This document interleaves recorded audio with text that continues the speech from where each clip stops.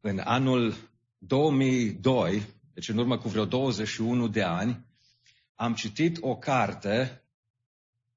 carte și subiectul acestei cărți era legat de vremurile din urmă.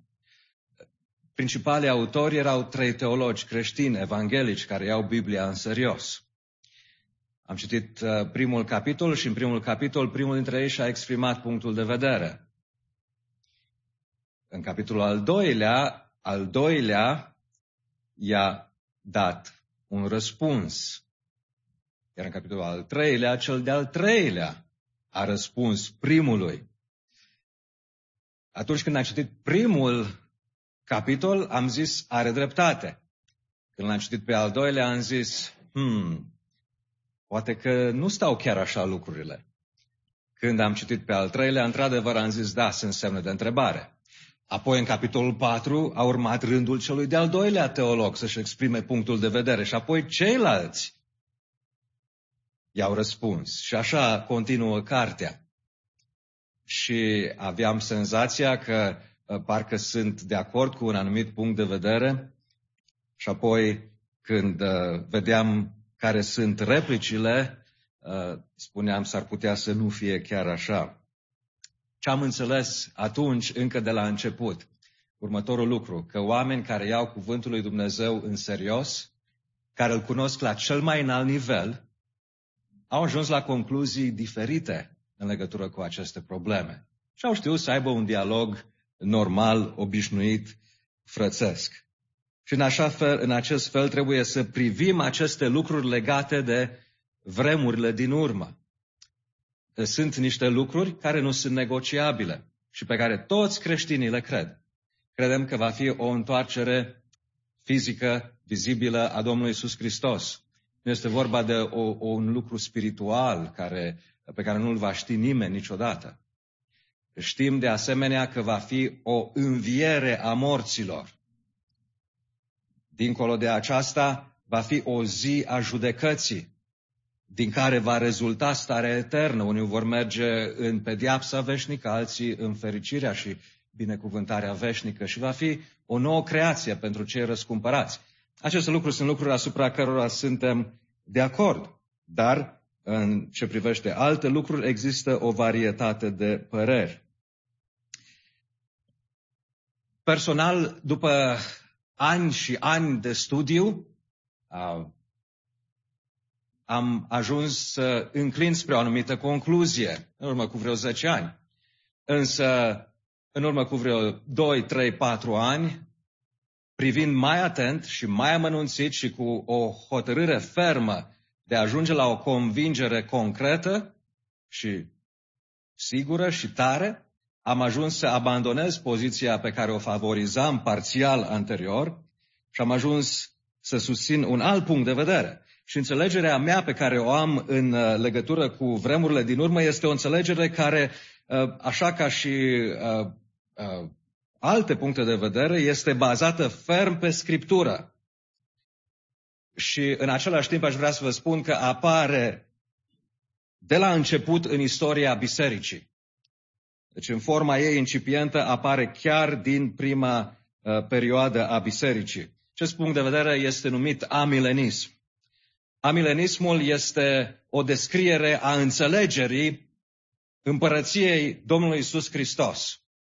Unii consideră că Domnul Iisus Hristos nu împărățește realmente acum, ci că urmează să instaureze o împărăție fizică, terestră. Însă amilenismul consideră că împărăția Domnului Iisus Hristos este reală, prezentă, este acum, este de natură spirituală și cei 1000 de ani despre care vorbește această împărăție se înțeleg în mod simbolic. Această împărăție de 1000 de ani simbolici se întinde de la prima venire a Domnului Iisus Hristos și mai precis de la înălțarea sa la dreapta Tatălui până la a doua sa venire glorioasă. Acest mod de înțelegere a lucrurilor din urmă și a vremurilor din urmă este un mod foarte simplu. Nu e nevoie de scheme, nu e nevoie de nimic complicat. Pur și simplu înțelegem următorul lucru.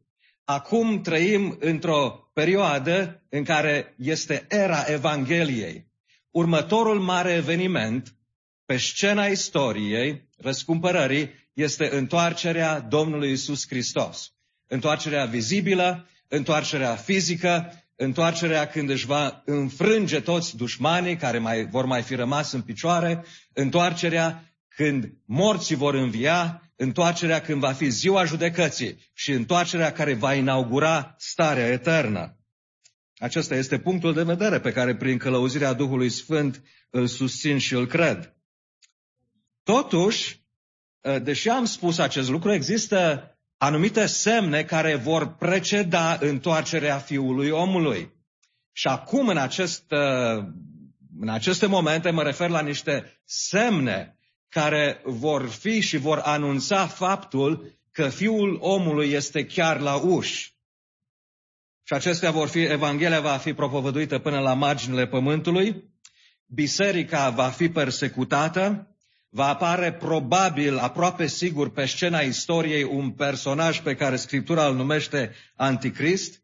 Lucrul acesta se va întâmpla pe fondul unei apostazii, unei căderi de la credință a bisericii, hai să zicem, oficiale. Și un alt lucru care este posibil, pe care îl susțin într-o măsură de, hai să zicem, 60-70%, este salvarea sau o convertire mare în numărul evreilor sau dintre evrei în acea generație finală. Acest mod de înțelegere a Scripturii respinge anumite distincții și a lucrurilor din urmă, modul de înțelegere a lucrurilor din urmă. Respinge anumite distincții pe care le auzim în alte sisteme. De exemplu, nu cred că există o distincție între Israel și biserică. Da, există anumite distincții evidente, dar în ce privește poporul lui Dumnezeu, cred că Israel a fost poporul lui Dumnezeu în vechime și biserica este poporul lui Dumnezeu în Noul Testament și include oameni din toate neamurile, inclusiv israeliți. De asemenea, nu acceptă sistemul amilenist pe care l-am adoptat, nu acceptă distincția dintre răpire și a doua venire. Cred că răpirea bisericii este în ziua veșniciei, atunci când Domnul Iisus Hristos se întoarce a doua oară. Nu acceptă de asemenea distincția dintre Evanghelia Harului și Evanghelia Împărăției. Cred că există o singură Evanghelie care este vestită, anunțată, introdusă în Geneza 3:15 și este aceeași Evanghelie pe care Biblia o prezintă de la început până la sfârșit. De asemenea, nu acceptă ideea că sunt mai multe învieri fizice, ci există o singură înviere fizică a credincioșilor la sfârșitul veacurilor, la sfârșitul veacului. Suntem în această serie de mesaje zilele din urmă în predica de pe muntele măslinilor și este o serie care este necesară pentru Biserica New Life. Este necesară pentru că ceea ce credem în legătură cu zilele din urmă influențează modul în care trăim. Este important să ne amintim ce spune Apostolul Petru în 2 Petru capitolul 3. Știind că toate aceste lucruri au să se strice, ce fel de oameni ar trebui să fim noi, să fiți voi, ca printr-o purtare sfântă și evlavioasă să așteptăm și să așteptăm și să grăbim ziua venirea zilei lui Dumnezeu. Este importantă pentru că Domnul Iisus Hristos este centrul învățăturii despre zilele din urmă. Nu altceva și nu altcineva. Domnul Iisus Hristos trebuie să fie centrul învățăturilor despre zilele din urmă.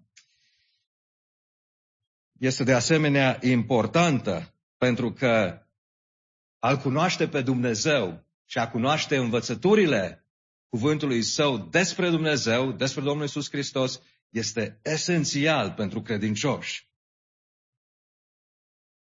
Vedeți, există o altă înțelegere a lucrurilor legate de vremurile din urmă și accentuez ceea ce am spus și în primul mesaj, când am deschis această serie, că există o unitate, poate să existe unitate în diversitate. Nu e nicio problemă. Problema este pentru cei care nu pot să înțeleagă un lucru elementar legat de acest aspect al diversității. Dar Cei care au altă înțelegere susțin că versetul 4, sau începând cu versetul 4 din Matei 24, sunt de fapt o profeție a unor lucruri care vor avea loc în viitor. Deci pentru noi încă sunt în viitor. Amilenismul, pe de altă parte, are altă perspectivă. Și anume sensul simplu, sensul direct al textului din Matei 24. Și anume că Domnul Iisus se adresează în cea mai mare parte direct ucenicilor. Nu unei generații care va fi peste 2000 de ani, peste 2200, peste 3000 sau peste 5000 de ani, ci direct ucenicilor. Deși n-am făcut-o până acum, aș vrea să vă spun care este împărțirea, sau una din posibilele împărțiri a acestui capitol. După ce în primele 3 versete avem de-a face cu întrebarea ucenicilor, Domnul Iisus le spune care sunt semnele sfârșitului de la versetul 4 la versetul 28. Semnele sfârșitului. Cu un exemplu dramatic al judecății divine în versetele 15 la 22. Deci, 4 la 28, semnele sfârșitului. Dar din aceste versete, un fel de paranteză, 15 la 22, un exemplu al judecății lui Dumnezeu. Și apoi versetul 29 și până la 53 vorbesc despre venirea Fiului Omului și un îndemn la veghere sau îndemne la veghere. În acest capitol, în capitolul 24, Domnul Iisus ne spune că de la prima sa venire până la a doua venire va fi o perioadă de necaz. De unde știm aceasta? Semnele despre care vorbește în primele versete, când începe să explice ce urmează să se întâmple.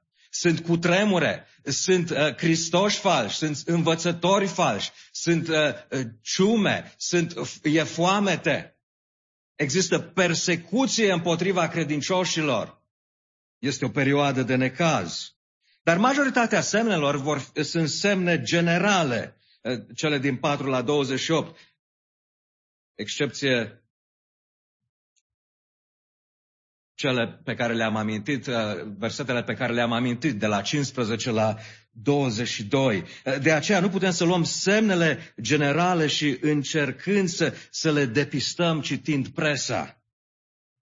Dar, în ciuda necazului acestei perioade, tot aici, în acest text, ni se spune că Evanghelia va fi dusă de biserică până la marginile pământului. Biserica va împlini această misiune.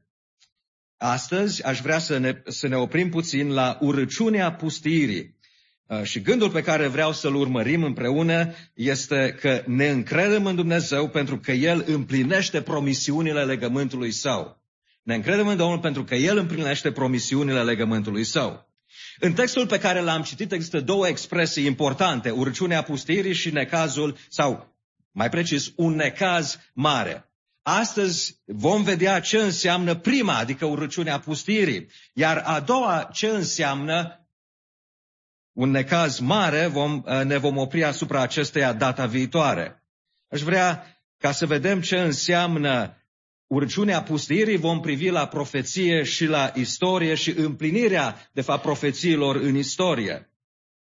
Ce spune Domnul Iisus Hristos în versetul 15? De aceea când veți vedea urâciunea pustiirii despre care a vorbit prorocul Daniel, așezată în locul sfânt, cine citește să înțeleagă. Vedeți, Domnul Iisus aici profețește urâciunea pustiirii. Ce înseamnă asta? Literalmente înseamnă urâciunea care pustiește. În Vechiul Testament, urâciunea era un lucru dezgustător, un lucru detestabil, care provoca repulsie, un act idolatru sau un afront față de închinarea adevărată înaintea lui Dumnezeu. Aici ce spune Domnul Iisus Hristos? Cine citește să înțeleagă. La ce se referă? Cine citește, aici nu este o notă editorială a autorului. Astea sunt cuvintele Domnului Iisus Hristos. Cine citește profeția lui Daniel, spune el, să înțeleagă ce spune acea profeție. Profetul Daniel vorbește de urâciunea pustiirii de 4 ori, în capitolul 8, capitolul 9, capitolul 11 și 12. Cel puțin în 11:33 din Daniel se referă la o situație cu care s-au confruntat iudeii în perioada intertestamentală. Deci în cei 400 ani de liniște, când Dumnezeu, de tăcere, când Dumnezeu nu mai vorbește, S-au întâmplat multe lucruri în istoria Israelului, dar una dintre ele a fost un eveniment teribil atunci când Antioh al IV-lea Epifanes, unul dintre împărații care conducea o parte din imperiul lui Alexandru Macedon, care se împărțise în patru, acest împărat a intrat în Ierusalim în anul 168. Mulți evrei au fost omorâți, iar templul a fost profanat. Acest Antioh a instalat un altar al lui Zeus în templu și a jertfit pe el un porc. Vă dați seama, un animal necurat pentru iudei să facă așa ceva, un eveniment teribil. Dar Domnul Iisus spune, de aceea când veți vedea urâciunea pustiirii, le spune lor, ucenicilor, dar prin ei și altor credincioși din secolul I, că ei vor vedea cu ochii lor urâciunea pustiirii.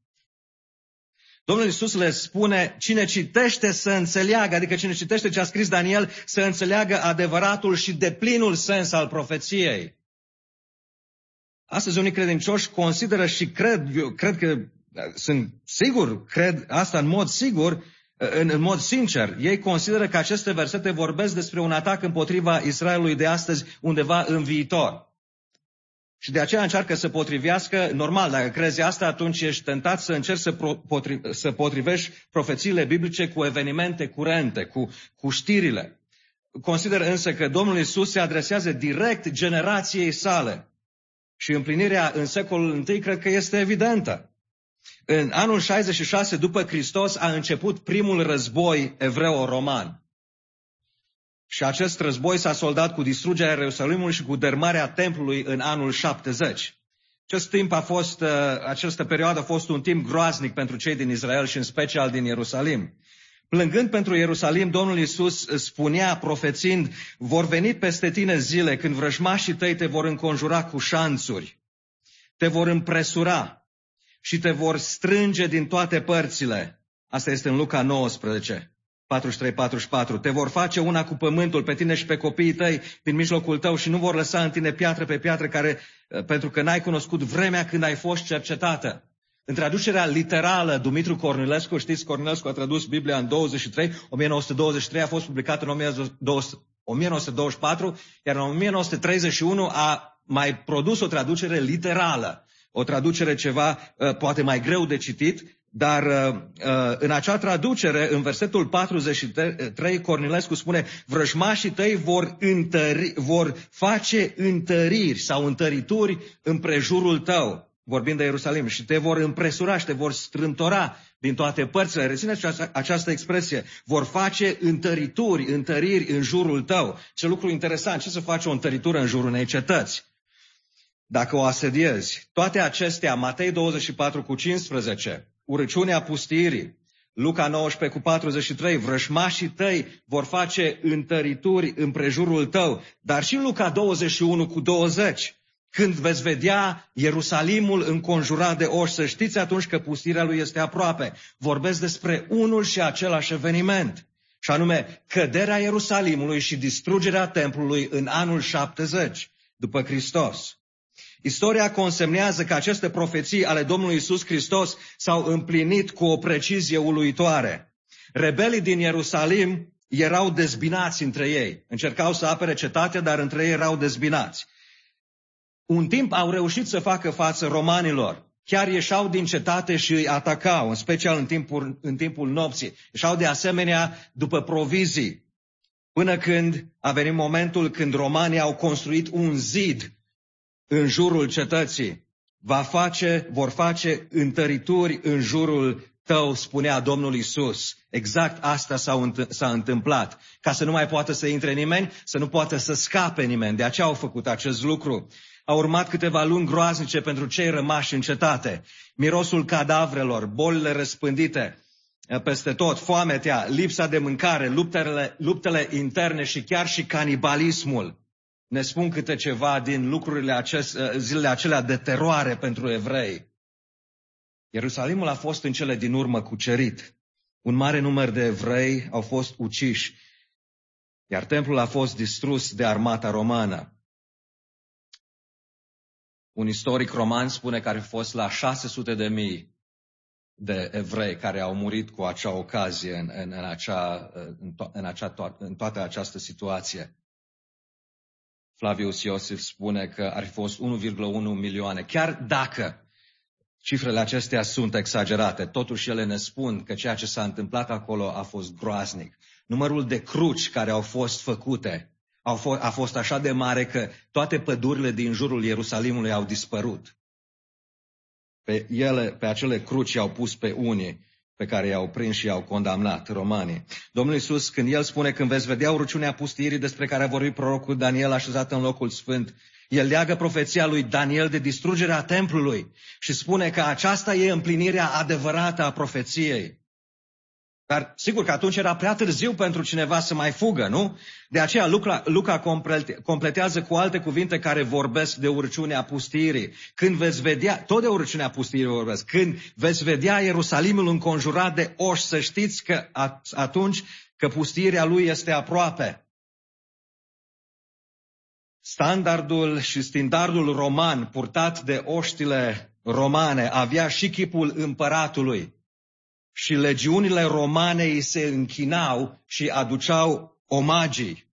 Deci, acesta era un act idolatru care se petrecea pe teritoriul Israelului și care urma să ducă la profanarea și distrugerea templului în cele din urmă. Lucrurile acestea idolatre au ajuns până la urmă chiar în templu și credincioșii care au văzut acest semn împlinindu-se au avut timp suficient să se refugieze în altă parte. Așadar, urâciunea pustiirii începe să se manifeste în anul 66, odată cu prezența armatelor romane în Iudeea și mai târziu în jurul Ierusalimului. Și ajunge la apogeu, la cucerirea și odată cu cucerirea cetății și a dărmării templului. Aceasta și așa se manifestă urâciunea pustiirii. De ce s-au întâmplat însă aceste lucruri? Cum a putut Dumnezeu să îngăduie astfel de grozăvii? Vedeți, iudeii au încălcat legământul lui Dumnezeu și acum blestemul încălcării legământului s-a abătut asupra lor. Biblia ne învață că Dumnezeu lucrează cu oamenii prin legământ. Am fost creați pentru relații prin legământ. Aceste relații prin legământ sunt mai puternice, sunt mai apropiate, deoarece legământul îi leagă împreună pe cei care fac parte din acest legământ. De exemplu, căsătoria este un legământ. Am fost creați să fim poporul lui Dumnezeu, iar El, Dumnezeul nostru. Dacă păstrăm legământul, dacă îl păzim, atunci primim binecuvântarea unității și a păcii cu Dumnezeu. Dacă însă încălcăm legământul, vine blestemul despărțirii de Dumnezeu. Și asta s-a întâmplat cu Israel. Asta a fost pustiirea care a venit asupra lor. Vedeți, cel mai grav lucru și cel mai teribil lucru este că în Duminica Floriilor, cu 2 zile înainte de aceste cuvinte pe care le spune Domnul Iisus, Dumnezeu s-a întors în templul Lui și ei nu l-au primit. Cea mai mare tragedie din istorie. Poporul lui Dumnezeu s-a lepădat de ele. De aceea blestemele încălcării legământului au venit asupra lor, deși li se dăduse așa mult har de pocăință, secol după secol. Ascultați ce zicea Domnul Iisus cu puțin înainte de predica de pe muntele măslinilor, Matei 23, 34 la 36 și în continuare. De aceea, iată vă trimit proroci, înțelepți și cărturari, pe unii din ei veți omorî și răstigni, pe alții se include și pe el în numărul lor, pe alții îi veți bate în sinagogile voastre și îi veți prigoni din cetate în cetate și ucenicii au avut aceea soartă, ca să vină asupra voastră tot sângele nevinovat care a fost vărsat pe pământ. Adevărat vă spun că toate acestea vor veni peste neamul acesta. Apoi în versetul 37 continuă, Ierusalime, Ierusalime, care omori pe proroci și ucizi cu pietre pe cei trimiși la tine. De câte ori am vrut să strâng pe copiii tăi cum își strânge găina puii sub aripi și n-ați vrut. Iată că vi se va lăsa casa pustie, urâciunea pustiirii, casa pustie. Căci vă spun că de acum încolo nu mă veți mai vedea până când veți zice binecuvântat este cel ce vine în numele Domnului. De aceea, datorită încălcării legământului și respingerii Domnului Iisus, respingerii directe a lui Dumnezeu, a venit urâciunea pustiirii asupra templului, asupra Ierusalimului. Frați și surori, Dumnezeu este un Dumnezeu sfânt. Este un Dumnezeu adevărat. Își ține cuvântul. Și blestemul legământului a venit în cele din urmă asupra lui Israel și au fost desfințați ca națiune teocratică. Spuneam că un gând principal din această seară este că ne încredem în Dumnezeu pentru că El ține promisiunile legământului Său și ar putea cineva bine justificat să spună: până acum n-am auzit nimic care să ne dea motive de încredere, eventual sunt lucruri care ne sperie. Pentru că noi știm cine suntem, dacă suntem cinstiți și corecți, nu? Noi încălcăm legământul lui Dumnezeu în fiecare zi. Cum stau lucrurile cu noi? Prin Domnul Iisus Hristos avem siguranța unor promisiuni mai bune. Când Domnul Iisus Hristos a venit, a luat vina păcatului pe umerii Săi, a luat povara noastră. S-a făcut El vinovat în locul nostru, deși n-a fost vinovat. Atenție, El n-a fost păcătos și nu s-a contopit în niciun sens cu păcatul. A luat vina păcatului nostru asupra noastră, asupra Lui. Și în momentele acelea, Domnul Iisus Hristos a îndeplinit și partea noastră a legământului. Dumnezeu își face partea Lui și Dumnezeu face partea ta. Asta înseamnă legământul harului pe care Dumnezeu l-a făcut cu noi prin Domnul Iisus Hristos. Este noul legământ. Este manifestat și prin alte legăminte din trecut.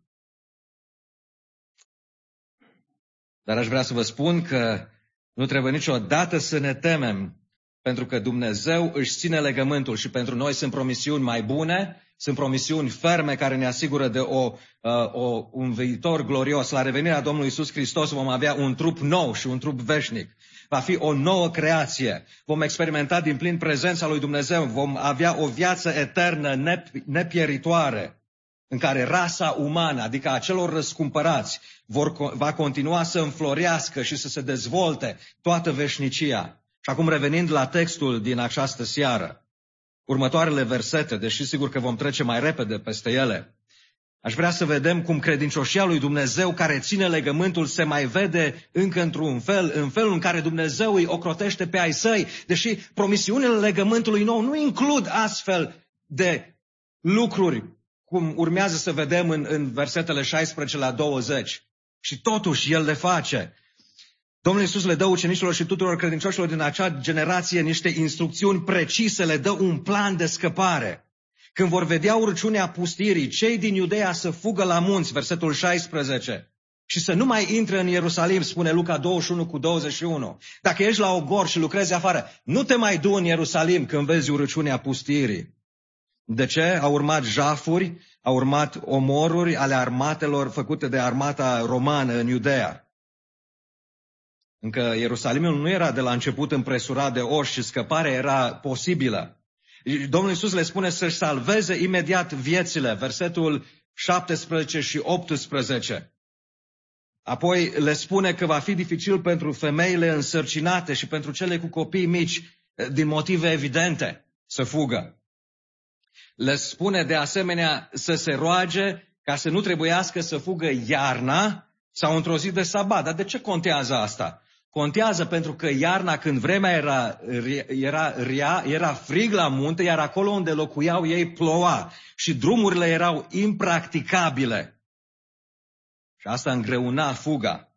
Drumurile erau pline de noroi datorită ploilor. Iar în zilele de sabat nu puteau să-și cumpere provizii să aibă pe drum când fug și nu puteau ieși cu ușurință din cetate pentru că porțile cetăților erau închise și Domnul le spune: rugați-vă, nu cumva să se întâmple această nenorocire peste voi într-o zi de sabat sau iarna. Apropo, aceste amănunte evident că au de-a face cu evenimente din secolul I, nu vi se pare? Unii creștini susțin că se referă probabil la evenimente din secolul 21, la o situație din Israelul modern. Dar privind la acest text, toate aceste amănunte nu văd că au nimic de a face cu secolul 21.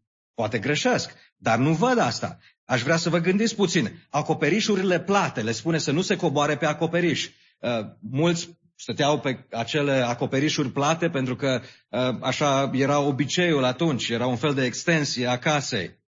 Drumurile pline de noroi iarna, ce legătură au astea cu secolul 21? Restricțiile legate de sabat sunt complet irelevante în Israelul modern.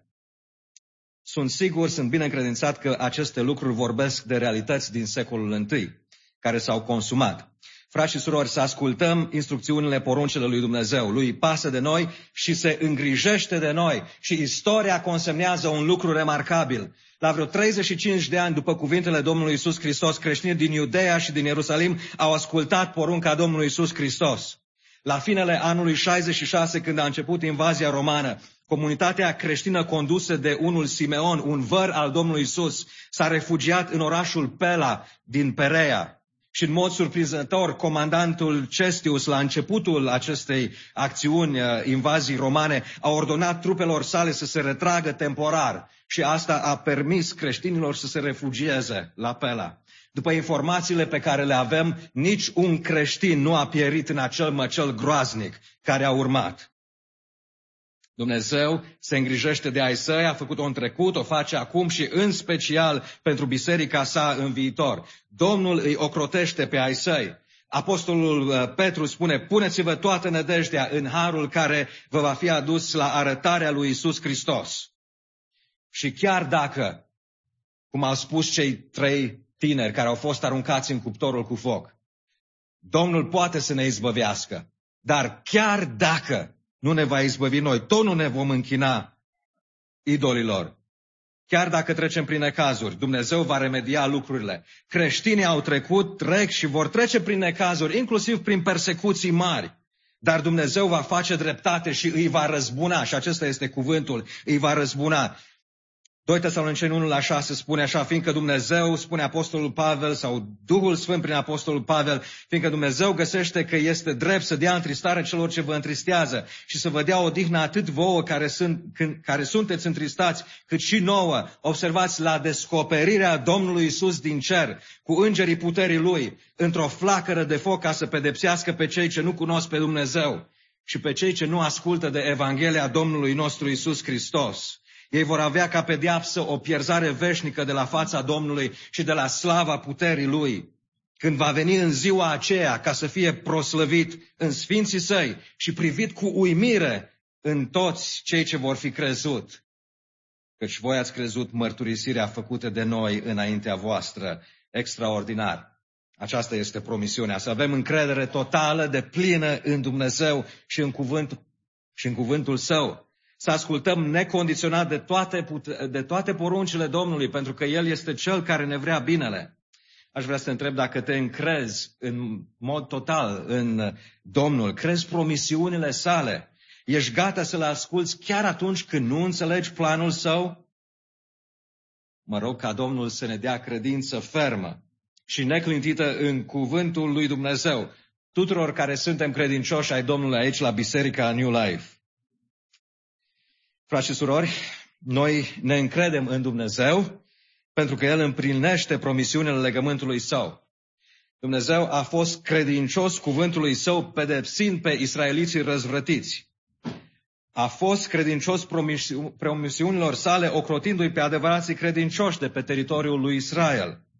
Și este credincios promisiunilor noului legământ, legământului care ne dă nouă binecuvântarea, pacea și asigurarea. Acest legământ ne garantează mântuirea veșnică a tuturor credincioșilor, a tuturor celor care cu adevărat am crezut în Domnul Iisus Hristos. Domnul să ne binecuvinteze cu încredere în Dumnezeul care face legăminte, le păstrează și sunt de neclintit, sunt da și amen. Și când El spune asta, așa rămân lucrurile. Slavă Lui. Amin.